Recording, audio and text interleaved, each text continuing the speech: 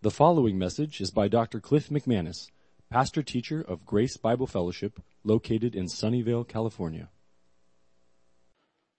So we are looking at Matthew 16, 13 through 26. So if you want to have your finger there, that's the main passage we'll be looking at. We'll be looking at a couple of other passages as well. We covered verses 13 to 20 in the first 2 weeks of this little series. Today we're going to be looking at verses 21 to 26, the conclusion of this incident that Jesus had with his apostles not long before his crucifixion. Preparing for crucifixion, part 3. What I was trying to emphasize, just distilling it down into our overriding theme, was in light of Easter, Resurrection Sunday, Passover, Holy Week, today Palm Sunday, just cutting to the essence of what that really is all about. I came up with this summary statement that a true disciple of Jesus, I said true disciple because there are false disciples. We know that from the scripture. False disciple is someone who says they're a Christian, but they're really not. They think they're a Christian, but they're really not. So Jesus even used that terminology, a true disciple. So he made that distinction. So a true disciple or a true Christian, someone who's truly born again, a true disciple of Jesus must understand the meaning of Jesus' death. So if you're going to be a Christian, there are prerequisites. There are conditions. And probably priority number one is understanding the meaning of Jesus' death. That is at the heart of the gospel. And this passage helps us as Jesus is explaining to his apostles the meaning of his death. It's been the theme. You can't understand the gospel apart from this. You can't be a Christian apart from this understanding. You can't have forgiveness with God and have a relationship with him apart from this. There are a lot of people who say they love Jesus, believe in Jesus, but they don't understand the meaning of his death. So you can't really love Jesus, know Jesus, and be a Christian apart from, on the one hand, this simple truth, his death or the meaning of his death. But at the same time, it's a very complex truth, the meaning of his death. So let's go ahead and look at our outline here. We've got 13 through 26. This is a narrative passage. This is real history. This actually was an event that took place in the life of Jesus Christ as he was training his apostles. He had many disciples. The disciples were anybody who was willing to listen and be taught and follow Jesus, even if it was just for a short while. A disciple is a learner. Doesn't mean you were necessarily born again. And within the group of the large crowd of disciples, there were apostles. There were 12 that Jesus chose out of those disciples to be his apostles. Probably a year before this incident, Jesus chose, maybe even a little longer than that, Jesus chose 12 apostles specifically after prayer for the purpose of preparing them so that they might represent him after he leaves. They would lay the foundation of the church. So they were going to get a very specialized education and very specialized training by Jesus himself personally for more than a year, being commissioned with the goal of laying the foundation of the church, starting the church, being the first leaders and pastors and elders, let alone apostles of the first church, the 12 apostles. So that's who we're dealing with here. The context, just by way of reminder, in Matthew 16, Jesus has done probably over 2 years of ministry, maybe even 2.5. So he's nearing the finish line in terms of his earthly ministry. There's a huge transition. He's ministered much down in Jerusalem already over the course of 2+ years. He has ministered exhaustively in his hometown and home area of Galilee and all the cities surrounding it over the course of almost 2.5+ years, going on 3 years. The message has been the same. Repent, for the kingdom is at hand. Follow me, said Jesus. And many were fascinated by that, intrigued by that message, probably more so intrigued by the way he said it, who he was, how he was different, the fact that he did miracles, the fact that he could heal. But the large majority of folks that he was talking to were rejecting him and his message with great hostility. And so we talked about that. The leaders down in Jerusalem not only rejected him, they wanted to kill him or trying to kill him, have been pursuing him to arrest him for over 2 years now. Early on, they said that was their message. We need to shut this man down. We need to shut him up. The Jewish leaders of Jerusalem. And then the crowds in general were resisting his message more and more because they realized what he was talking about is, oh, wow, what's this sin thing? So there's just this ongoing, growing resistance to him and his message. Subtle hostility, overt hostility. So strategically now, Jesus reaches a point in his ministry, going on maybe the last 6 months of his ministry. He's heading to the cross, and a transition takes place in his ministry here on earth.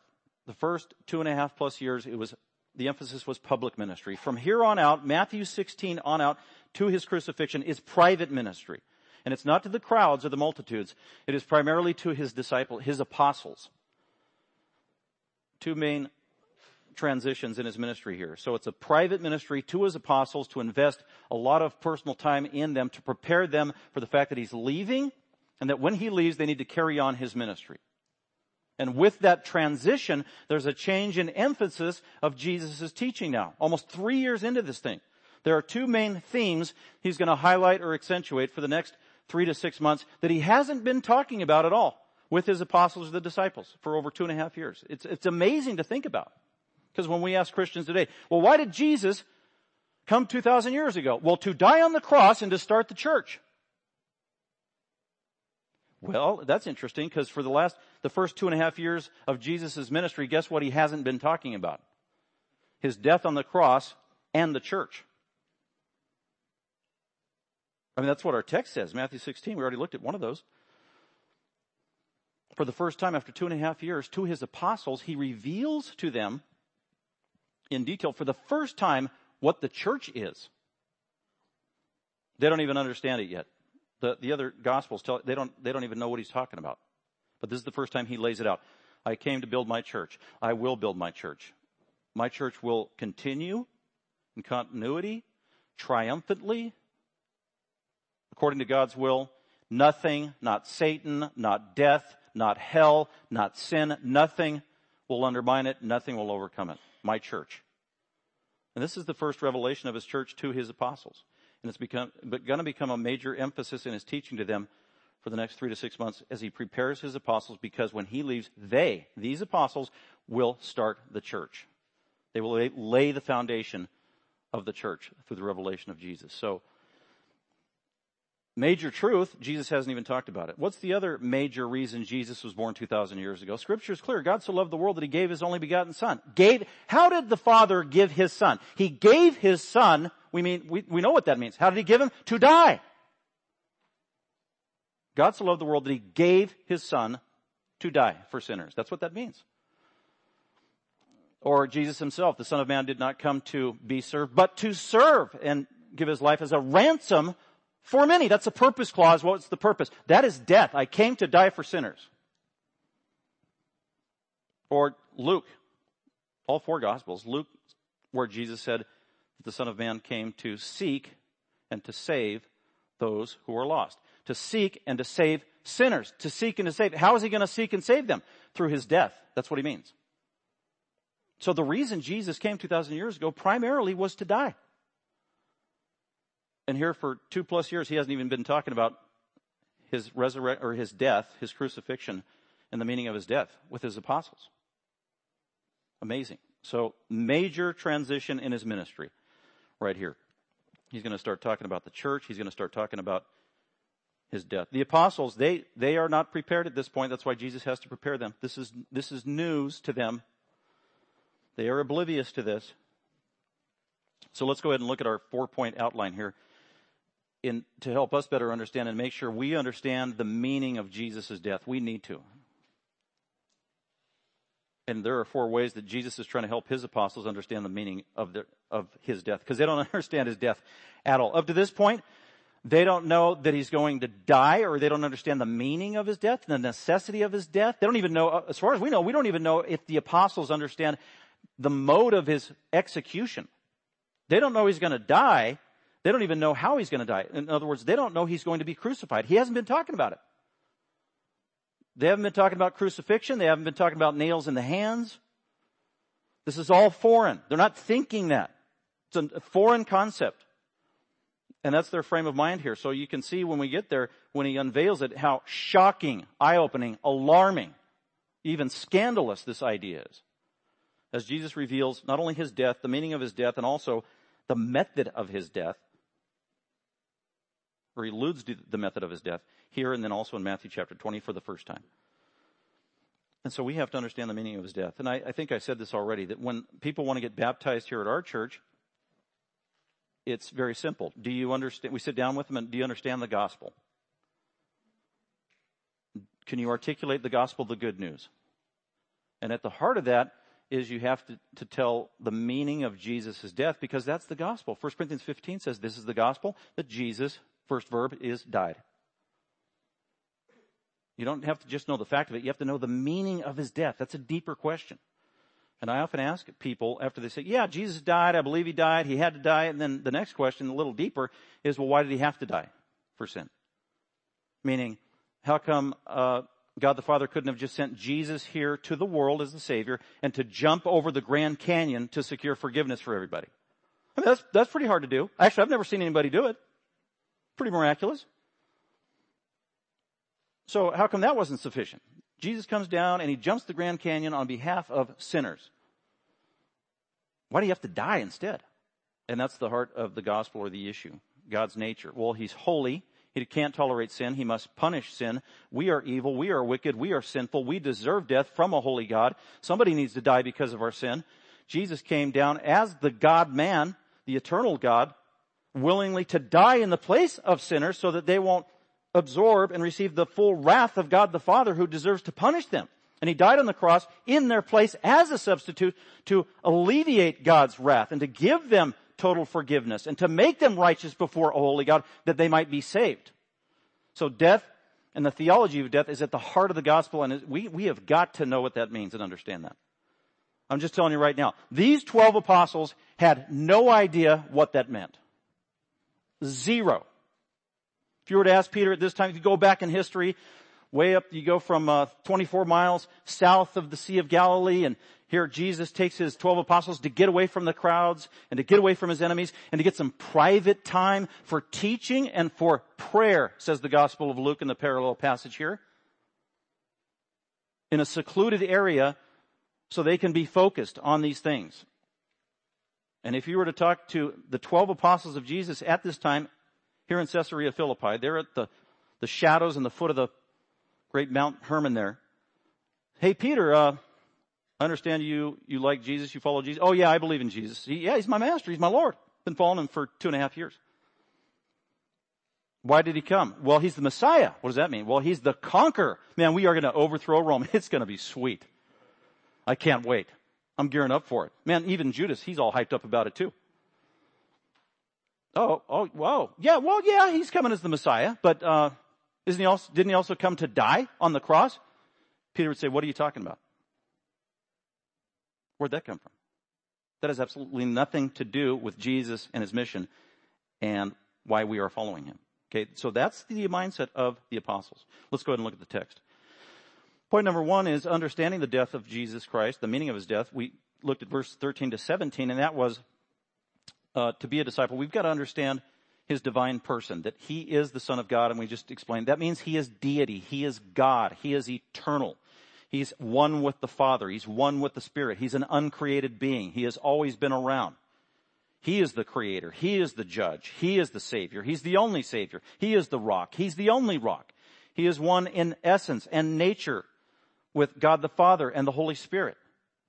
They are the triune God. Jesus deserves worship. Jesus demands worship. This is Jesus. He's the only one that can forgive sins. That's what we mean by he is the Son of God. He is deity. If you have any kind of lesser view of Jesus, you cannot be a disciple. You cannot be saved. That was the point in the first section. Then verses 18 to 20, and understanding the death of Jesus, the heart of the gospel. Number 2, understanding the redeeming purpose to purchase sinners. You got to understand why this God-man came. He didn't come to just be a good teacher. He didn't come to be an exemplary rabbi. He didn't come to be a good model for the rest of us. He didn't come to be a social worker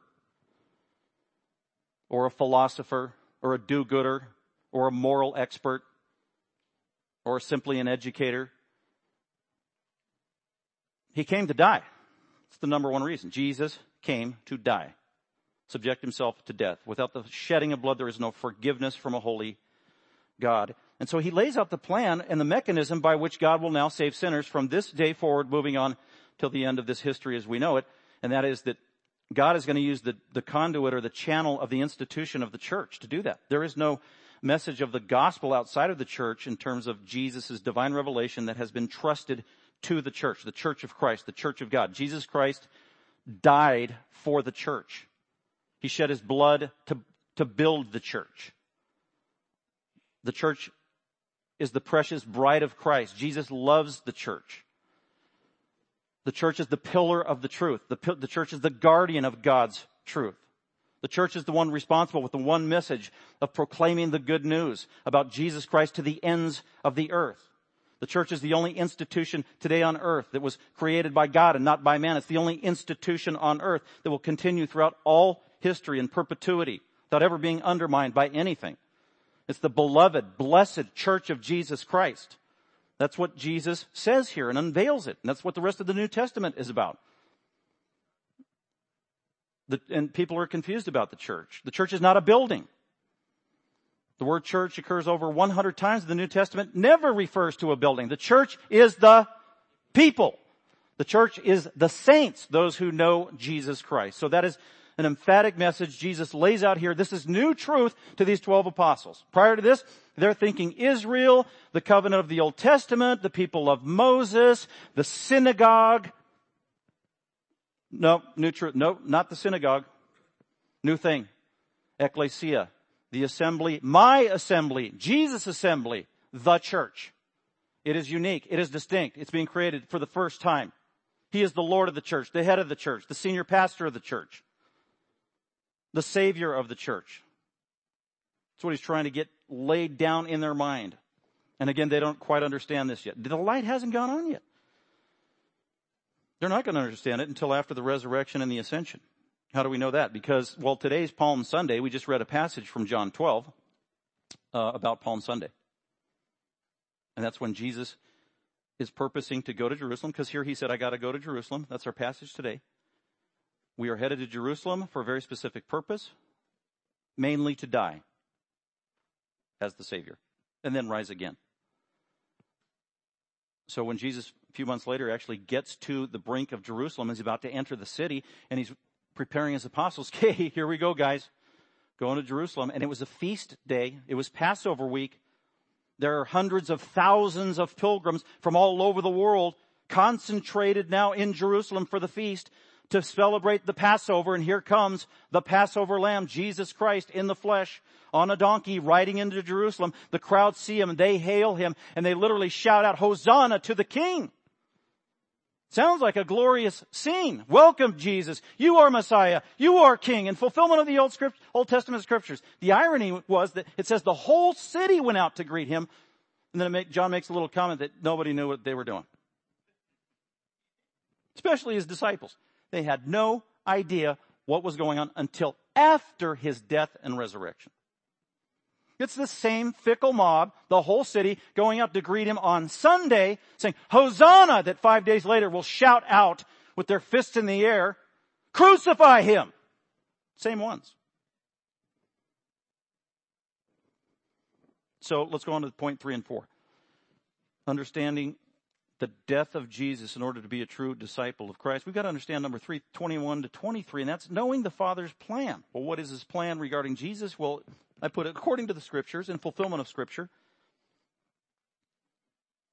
There has been now 4,000 years of God's history in the scripture from Genesis to Malachi of God preparing the world and his people and Israel and the leaders of Israel that a Messiah is coming. He will reign as king. He will forgive sin.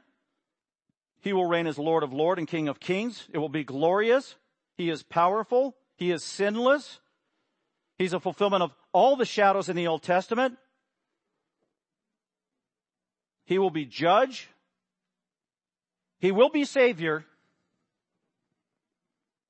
And he must die. Oops, they didn't get that last part. It's there in Scripture, but they missed it. Peter and the apostles, they were Jews. They grew up in the synagogue. They grew up studying the Mosaic law, the Torah. It was there. They knew it. Some of it they probably had memorized. They may have diagrammed it in Hebrew in their grammar classes in elementary school. And yet they missed the message, the significance of it, that the Messiah must die. It's all over the Bible. That's what they missed. So we got to know the Father's plan, that Jesus came to die, and he came to die for sin, to appease a holy God. And this is according to Scripture. Let's go ahead and look at verses 21 to 23. So, we got good news. The apostles are happy. Jesus just blessed Peter because Peter said a great thing. They said, Jesus asked him, quiz question, okay, who am I? And Peter spoke up first among the 12 apostles and said, thou art the Christ, the Son of the living God. You are the God-man. You are Messiah. You're the living one in accordance with the Old Testament prophecies. And Jesus said, amen, blessed are you. Blessed are you, Simon. Blessed are you, Peter. You got it right. And by the way, Peter, human intuition, human education, human tradition, human ingenuity did not reveal this truth to you. My Father in heaven revealed that truth to you. Peter, it's divine revelation. It didn't come from yourself. It came from outside. It was God the Father who immediately gave that truth to you through the power of the Holy Spirit as divine revelation. Don't forget that, Peter. In other words, Peter shouldn't be patting himself on the back for being a mouthpiece for God. But he is blessed for revealing that great truth. So going back to point 3, knowing the Father's plan according to Scripture, 21 to 23, this great truth is revealed. Jesus says, I'm going to build the church on the rock. Peter, you're going to be a part of it. My blessed church. I'm going to give you guys authority. They like to hear that. Right on. You're the Messiah. You're the all-powerful one. Oh, good. And you're going to give us some of that power, that authority. Oh, yeah, that's Daniel chapter 7 and chapter 9. We get the saints will reign with him. Oh, good. We get the keys. We get the power. We get the authority. The power will be taken away from the Romans. The power will be taken away from the antagonistic Sanhedrin. Thank you, Jesus. Is probably what they're thinking. But he just revealed this reality of the church. This is good stuff. Then he makes a transition, 21 to 23. After he tells them, okay, guys, for the next 3 to 6 months, I'm just kind of filling in the blanks here. Don't tell anybody everything I just told you. Don't go telling people about the church. Why? Because it hasn't started yet. Don't go tell, you can't say, come visit my church. It doesn't exist. Don't go telling people what I just told you about my identity as the God-man and the fact that I claim to be God in a body. Don't tell people that. Why? Because they wouldn't believe that message and they'd try to kill him on the spot. He can't die ahead of time. There's a strategic time to die. And this, by the way, that's the reason the leadership of the Jews killed him for, what was the charge in the end? They tried to make up a bunch of charges and they didn't fly. And in the end, the high priest came up with one that stuck. Blasphemy. This man claims to be one with God. Instant death. So Jesus says, whoa, okay, shh, don't tell anybody yet. It's not time. So then here's the transition, verse 21. From that time on, there it is, from that time forward. In other words, he's focused. The next 3 to 6 months, this is the emphasis in his teaching. From that time on, what? Well, Jesus began to show his disciples, meaning he hasn't been doing this for 2.5 years. He hasn't been showing them about the church. He hasn't been talking about his death. This is new. He alluded to his death at times, very rarely. It was veiled. Destroy this temple in 3 days, I'll raise it up again. That's veiled. And that was very rare. And nobody knew what he was saying when he said it. From that time on, Jesus began to show, deliberately show, he purposed to show. Mark chapter 8 gives us a little more detail that this was an extended discourse he gave on this truth. As he was explaining it, it wasn't in just one sentence. This could have been a 2-hour Bible study. And he's going in chronological order of what needs to happen as he's heading to Jerusalem. And it crescendos and reaches its apex with a message that Peter just can't handle. So from that time on, Jesus began to show his disciples that he must is a very key word, even though it's a small Greek word. It is it's the divine must. It is the will of God. It has to happen. Nothing else can happen. Nothing can derail this plan. Anything that tries to derail this plan, is satanic or humanistic.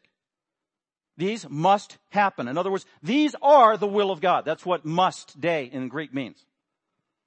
The following must happen. We can't deviate from it. From this time forward, Jesus began to show his apostles or his disciples, that he must first go to Jerusalem. Okay, guys, we're headed to Jerusalem now. That's our faces toward Jerusalem. We're putting Galilee, Nazareth behind us. We've covered all those cities. They've heard the message. Now we're going back to Jerusalem. And the apostles are probably thinking, uh-oh, we are never well received in Jerusalem. It always gets contentious in Jerusalem. It gets life-threatening in Jerusalem. This is what they're thinking. Jesus, what are you thinking? So from that time on, Jesus began to show his disciples that he must go to Jerusalem. So that's the first must. He must go to Jerusalem. That's where Jesus will die. That's where Jesus will rise again from the dead. That's where Jesus will ascend into heaven. That's where Jesus will start the church. That's where the apostles will begin the first church. That's where the first church will exist for the first 5 years and then become a satellite to the rest of the world. And it is at Jerusalem where Jesus will return. We must go to Jerusalem. And Jesus must suffer many things. Whoa, wait. They kind of probably didn't even hear this. Suffer many things. And if they did hear it, they weren't thinking what Jesus was thinking and what Jesus knew about how the Messiah would suffer. Mark and Luke say not only would he suffer many things, he would also be rejected. He must suffer many things and be rejected by the elders, the chief priests, and the scribes. What things was he going to suffer? They were in fulfillment of Old Testament scripture. And they happened, every single one of them, as he entered into Jerusalem the last week of his life during Passover week, this week that we are in, starting with Palm Sunday. Suffer many things. If you've got a Bible, you can flip over. Well, what things? Well, just a couple months later, he's getting closer to Jerusalem, and he tells them point blank the things he's going to suffer. This is in Matthew, listen to this, 20, verses 17 to 19. Jesus was about to go up to Jerusalem, so now they're actually close to Jerusalem. Near the point of his death, he took the 12 apostles or disciples aside by themselves, and he's going to remind them. Remember what I said 3 months ago over there at Philippi? Caesarea Philippi? Now he's going to give more detail. Remember that? And they're like, no. And on the way, Jesus said to them, behold. Man, hold on, guys. Get a load of this. Behold. We are going up to Jerusalem, and the Son of Man, me, will be delivered to the chief priests, scribes, and they will condemn him to death. Getting more specific. Verse 19. And they will hand him over to the Gentiles. That's even more specific. To mock him, to scourge him, to crucify him. There is the first revelation of how he would die to his apostles. By the cross. That had to be devastating. And on the third day will rise again. Crucify? Crucifixion? They only thought one thing. No, wait. The book of Deuteronomy says only one kind of person is crucified on a tree or a cross, and that is the most vile, evil, wicked, lowliest, despicable sinner who deserves death. That's the only kind of person who is crucified. And Jesus is thinking, exactly. Cursed is he who hangs on a tree. I'm going to hang on a tree. I am going to be crucified on behalf of sin. They didn't get it. Going back to Matthew 16. So those are the things that he would suffer. His beard's going to be pulled out. He's going to be punched in the face, smacked upside the head with a rod. This is described in the Gospels. Spit upon, mocked. So he will be, then when Mark and Luke add that he's going to be rejected by the leadership, that means they will reject him formally, the leadership, as the Messiah, as the one in the scriptures. Who's going to do all this to him? Well, it's the Jewish tribunal, the Jewish authorities. It says right here, it gets specific. We're going to go to Jerusalem, suffer many things, will be rejected by the elders. Who's that? These are the respected Jewish leaders who have risen to power, and many times of all communities, every Jewish community had an elder or a plurality of elders. And they were civic leaders, and many times they were judges. That's who this is. And the most prominent of the elders rose to the power of being a candidate for the Sanhedrin. The Sanhedrin is the 70 members of the Supreme Court of Jerusalem that reigns down in Jerusalem. The elders. These are a powerful, authoritative respected men by the Jewish community. So they're going to wield all this power. They are going to reject, the elders are going to reject Jesus. Who else is going to reject him? The chief priests. Who are the chief priests? Well, in the Old Testament, there's supposed to be one high priest for life. That was distorted, twisted. Now they got like 4 or 5 priests, chief priests. And they were all family members. So you got some big time nepotism going on. Ananias, Annas, all those guys. There's a plurality of them. What was their responsibility? They had the authority over the temple and all of worship. So they were localized to Jerusalem. The elders were all over Israel. So they knew the people, had the respect of the people. So this was strategic. Elders, chief priests, the scribes, who were they? The scribes first began in the Old Testament. They were legit. They were the students of the law. Actually, they were religious lawyers. You think lawyer today, you don't think Bible. But here in the Bible, the lawyers were the masters of the written law of Moses. Not just Moses, the whole Old Testament, the scribes. It was his responsibility to know. In other words, a scribe in Jesus' day was like a walking Bible concordance. You didn't need Bible Gateway. You just ask the scribe, okay, where is, say you were living in Jesus' day and you want to know, okay, let's see. And you call all the scribes together and some of those chief priests as well. And you ask them a spontaneous question. So where does the Old Testament scriptures say that the Messiah would be born? And then the scribes will consult instantaneously. It says right here in the prophet, Micah 5:2. He shall be born in Bethlehem. So the scribes would know that. How do I know? Because that's what Matthew chapter 2 says. Herod asked that question. He gathered the scribes together and asked them that question, and instantaneously they knew. Isn't that ironic that the chief, in Matthew 2, I think it's verse 4, where Herod asks the scribes and the chief priests, wait, right here, our verse today, who's going to reject him? The scribes and the chief priests will reject the Messiah. That means, and Herod's asking the scribes and the chief priests, because he knows they're authorities on the Old Testament. They know the details, not just the nuances, of a specific prophecy regarding the coming Messiah. They knew. And they just spouted it out. Oh, the Messiah, he will be born in Bethlehem. Full knowledge. Same scribes. Same chief priest family. Right here are the ones that are going to reject Jesus Christ. So they're knowing they are culpable with full knowledge of what the Bible says. They know that the Old Testament says the Messiah would be born in Bethlehem. They know that the Messiah would be crucified and die on behalf of the people. They knew Isaiah 53 and all those other prophecies. They knew this. There is no excuse. But these are the ones that are going to reject Jesus Christ. All they ever had to do was ask Jesus, oh, Jesus, you claim to be Messiah? You claim to be Son of God? You claim to be the Savior of the world? All they had to ask him was, were you born in Bethlehem? They never did that. Never did that. Ironically, oh, we know where you're from. You're from Nazareth. Does any good thing come out of Nazareth? You're a bastard child. All they had to do was ask, do you qualify? Were you born in Bethlehem? And he could say, yeah. The city of David. Could have verified it. They chose not to because of their sin. Elders, chief priests, and then the scribes, the law keepers, suffer many things. They will reject me as the Messiah. Formally, as the leadership of Israel, they will reject me. Not only that, it says he will be condemned, and then our passage here says he will be killed. Notice it doesn't say crucified. It just says killed. Now, when Jesus says, okay, we're going to Jerusalem, I'm going to be rejected, I'm going to suffer a lot, and I'm going to be killed by the Jewish leadership at the temple. Then the apostles they couldn't believe. This was shocking. This was alarming. And it finally sunk in. I'm going to be killed and be raised on the third. And the good news, by the way, it's not all bad news. I will be killed and be raised on the third day. I will die and then I will come back to life 3 days later. Isn't that awesome? No. Says Peter. He will be killed, raised on the third day. And then the apostles are thinking, no, the Messiah doesn't die. And Peter expresses that. So Peter speaks up on behalf of the other apostles. So while Jesus is teaching on this matter, and he gets to the crescendo that Jesus came to die and be raised on the third day, it says, verse 22, Peter took Jesus aside. Literally, there they are. Jesus is teaching in the middle of a Bible study, and Peter gets up out of his desk and just lunges at Jesus and literally grabs him and ushers him away from the rest of the crowd to the side.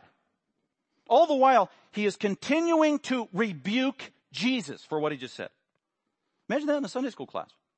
Bible teacher up there, and you get out of your chair and you go up and you just grab him and you pull him away from his pulpit, and then you're dragging him almost to the door of the classroom.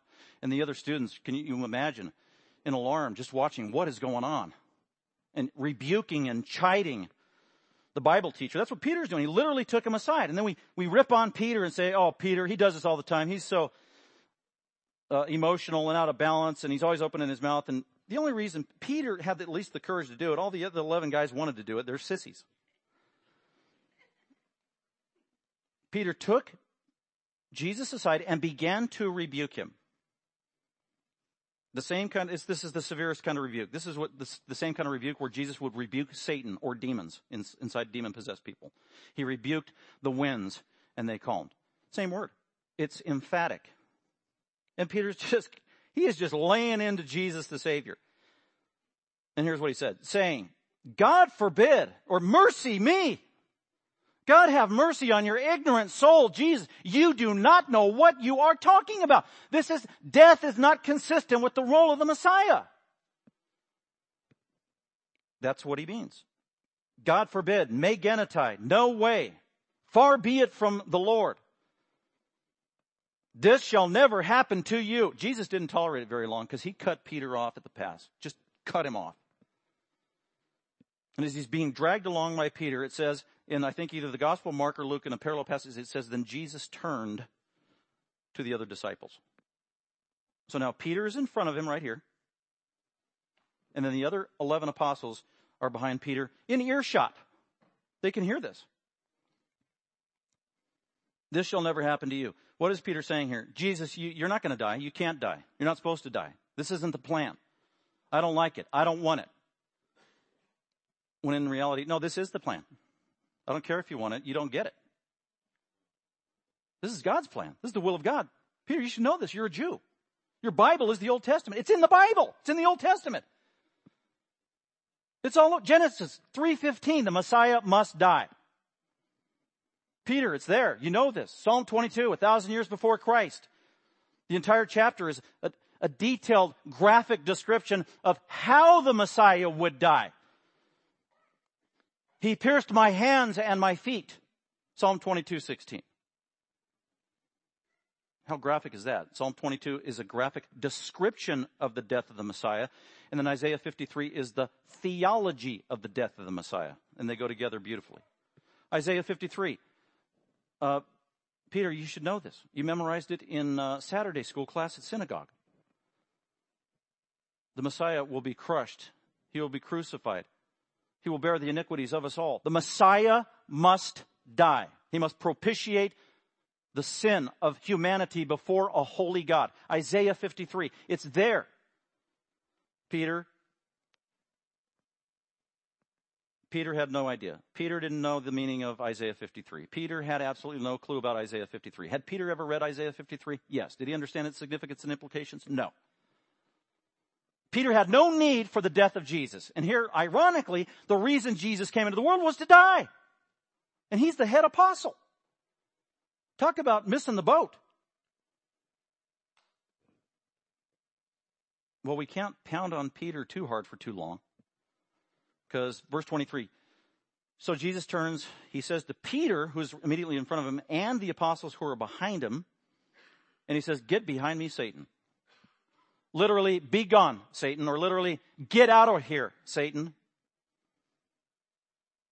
This is amazing. Was Peter Satan? No. Was Peter demon-possessed? No. Was Peter influenced by the lies of Satan? Yes. That's what was going on here. This was a demonic truth. This is a satanic truth. This was a lie that was trying to undermine the greatest truth of all. That's why it's satanic. Not every lie or white lie or misconception or wrong understanding is an overtly satanic attack on the truth. But this was of the utmost. Get behind me, Satan. How alarming is that? You are a stumbling block to me. You are a scandal to me. You're a scandalon to me. You're a scandal, Peter. What's that? Scandalon, the Greek word. You had an animal trap, and you put the animal trap out to catch your rat or whatever you wanted to catch, small rodent or varmint. Could have been a bigger one as well.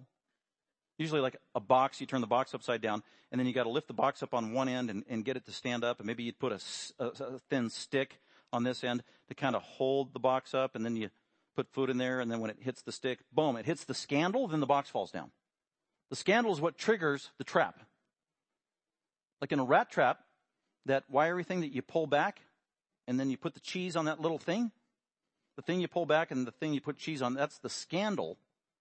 The rest of it is the trap. And Jesus sees this for what it is. This isn't just Peter's ignorance. This is a satanic attack on God's plan. And Jesus is discerning. He knows that. Get behind me, Satan. I am not going to be derailed in my mission that the Father has given me. And I must die for the sins of the world. His apostles, they don't understand this. They need to hear it, though. Jesus has to start literally hammering away with these guys because they're not going to get it through their thick skulls for the next 3 to 6 months. And he keeps repeating it. I'm going to die. I'm going to die. I'm going to die. And from here on, the 4 Gospels, every time he says that from here on out, says the apostles, they didn't get it. They were afraid to ask. They were talking about it. They didn't know what he meant. John 12, they weren't sure what he was talking about. But he's laying the foundation. He keeps imparting divine revelation, divine truth, so that at some point the Spirit of God works in conjunction with the church, the truth they've accumulated over time as they heard the Word of God. And then with the help of God's Spirit, opens their understanding and opens their heart so they can fully understand a great spiritual truth for the first time. Ever happened to you? Happened to me. If you're a Christian, that happens to you. It happened to you when you got saved. It happens to you as you're a Christian growing in your sanctification. As Christians, do we ever have to have God hammer away again and again and again and again on our head and our understanding? Yes, is the correct answer. Peter even writes about that in his epistle. I know I've told you this before, and I know I've told you this before. You know what? I'm going to tell you again. Why did Peter say that? He knows. That was him. And before you bash on Peter too much, the fact that Peter didn't understand the meaning of Jesus' death, Peter had no use for the death of Jesus Christ. He didn't think it was significant to the ministry of Jesus Christ at this point in his life, but he got the message.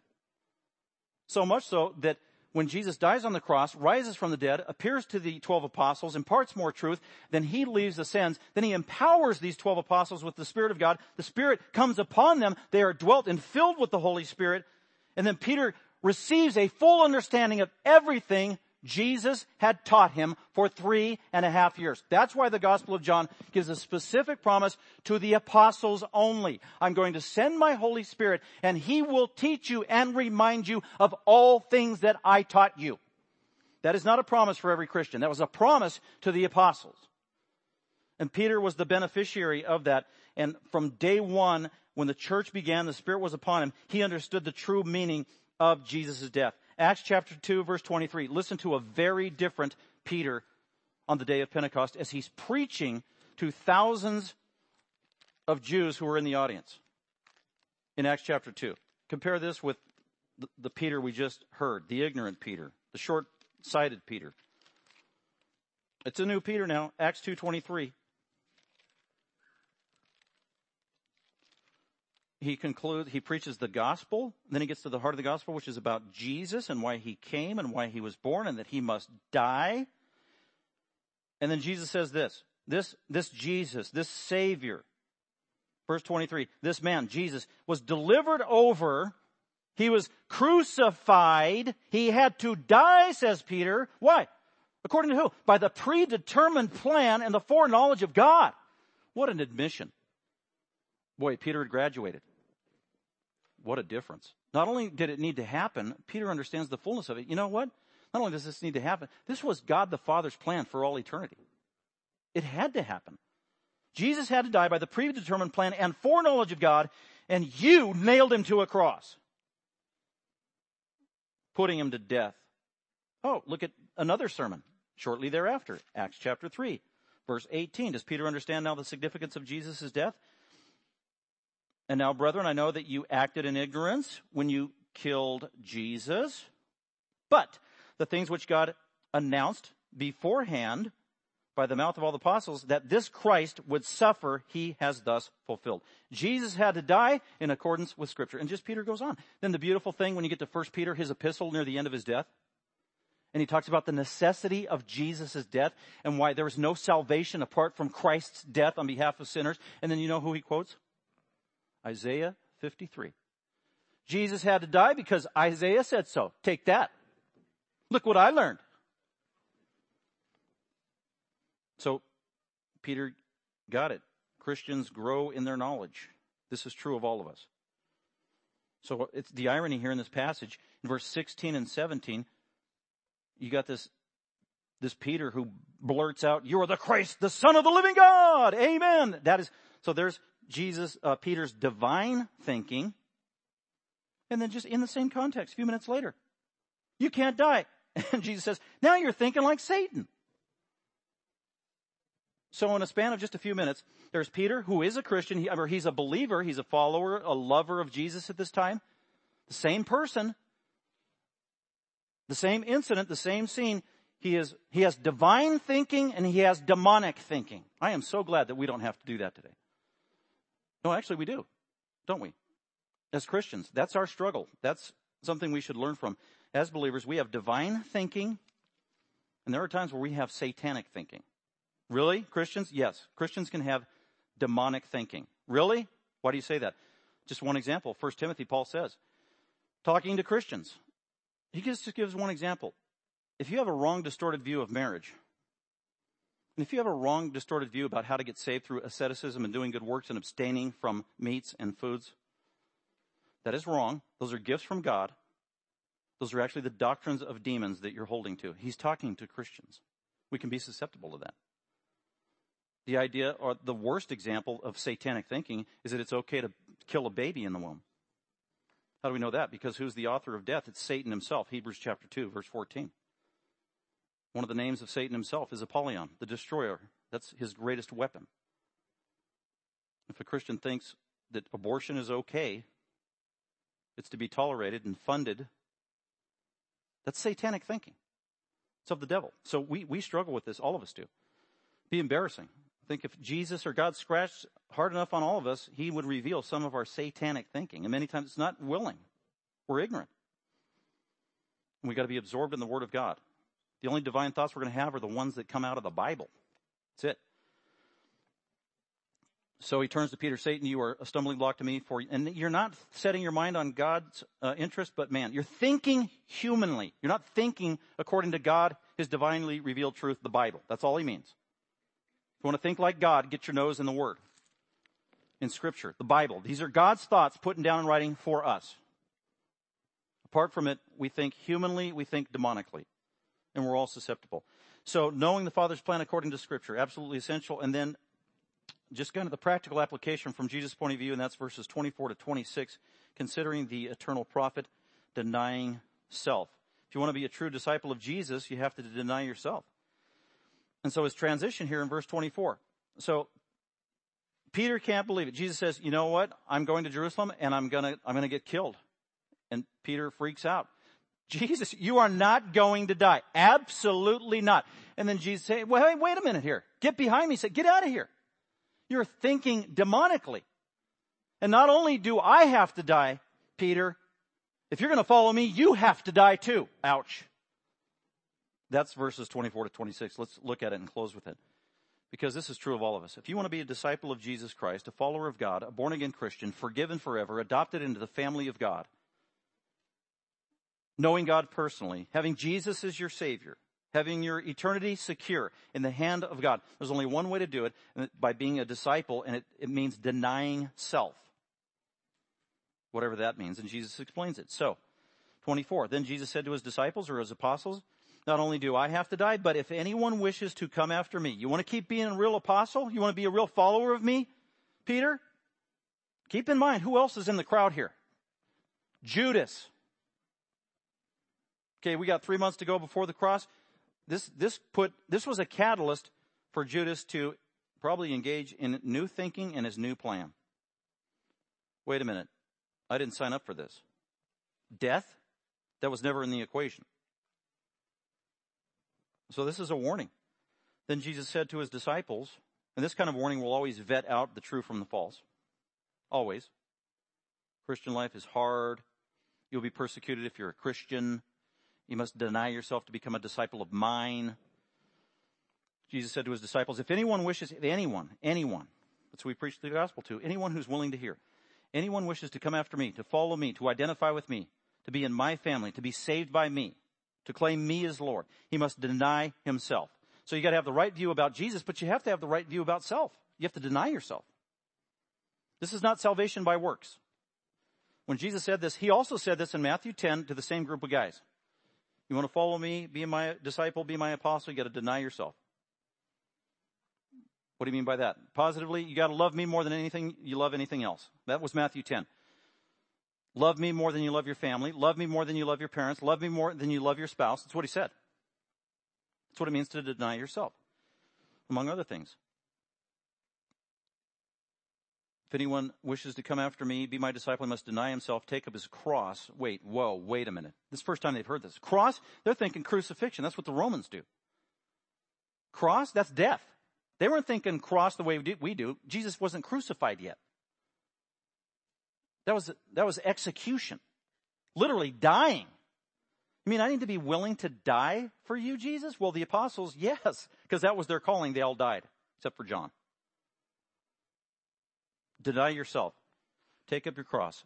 Follow me. Very simple. Verse 25. For whoever wishes to save his life will lose it, but whoever loses his life for my sake will find it. In other words, what does it mean to deny self and follow Jesus? It means the opposite of is, well, to deny self is to serve self, to love self, to please self, to prefer self, to protect self, to trust self, to love self, to have confidence in self, to be pleased with self. That's what it means. That's the opposite. To deny self is to love self. To deny self is to give all loyalty and allegiance to Jesus Christ and to God. That's all it means. Your number one goal in life and motivation, hopefully, is to please God, to love God, to find pleasure in what gives him pleasure in terms of obedience. And that's hard. That's impossible for us to do on our own. It only comes through the power of the truth of the gospel and embracing that. And then that blessed gift after you get saved is the Holy Spirit who God gives to us to live in us, to help us actually pursue that and at times actually fulfill that. And probably the greatest thing that deny self means is to acknowledge that you and me, we are pathetic, lowly, evil, wicked sinners who deserve punishment from a holy God, punishment through physical death, and punishment through, get this, eternal death in hell forever. That is the essence of what it means to deny self, a proper view of self. The world finds this message despicable and unacceptable. But it's the message of Jesus Christ. It's the key. Ironically, it's the key to the good news. You can't get your sins forgiven until you realize the problem. You can't have the cure without the diagnosis. That's why Jesus came. Well, that's horrible news. No, there's good news. That is horrible news. There's better news. Jesus came to die for your sin, and he got punished by God the Father and absorbed all of God the Father's holy wrath upon himself so that you don't have to receive any wrath from God. All of your sins shall be forgiven, and you will be adopted forever into the family of God. Isn't that good news? That is the gospel message. That's the message of Christianity. That is the heart and soul of what Palm Sunday, Passion Week, and Easter Resurrection Sunday is all about. And we have the privilege of this week on Friday, if you're available, to come and worship with us just for 1 hour, being reminded of the meaning of Jesus' death on Good Friday. And we'll celebrate communion together as well. And then 3 days later, we will rise again for Resurrection Sunday on Easter.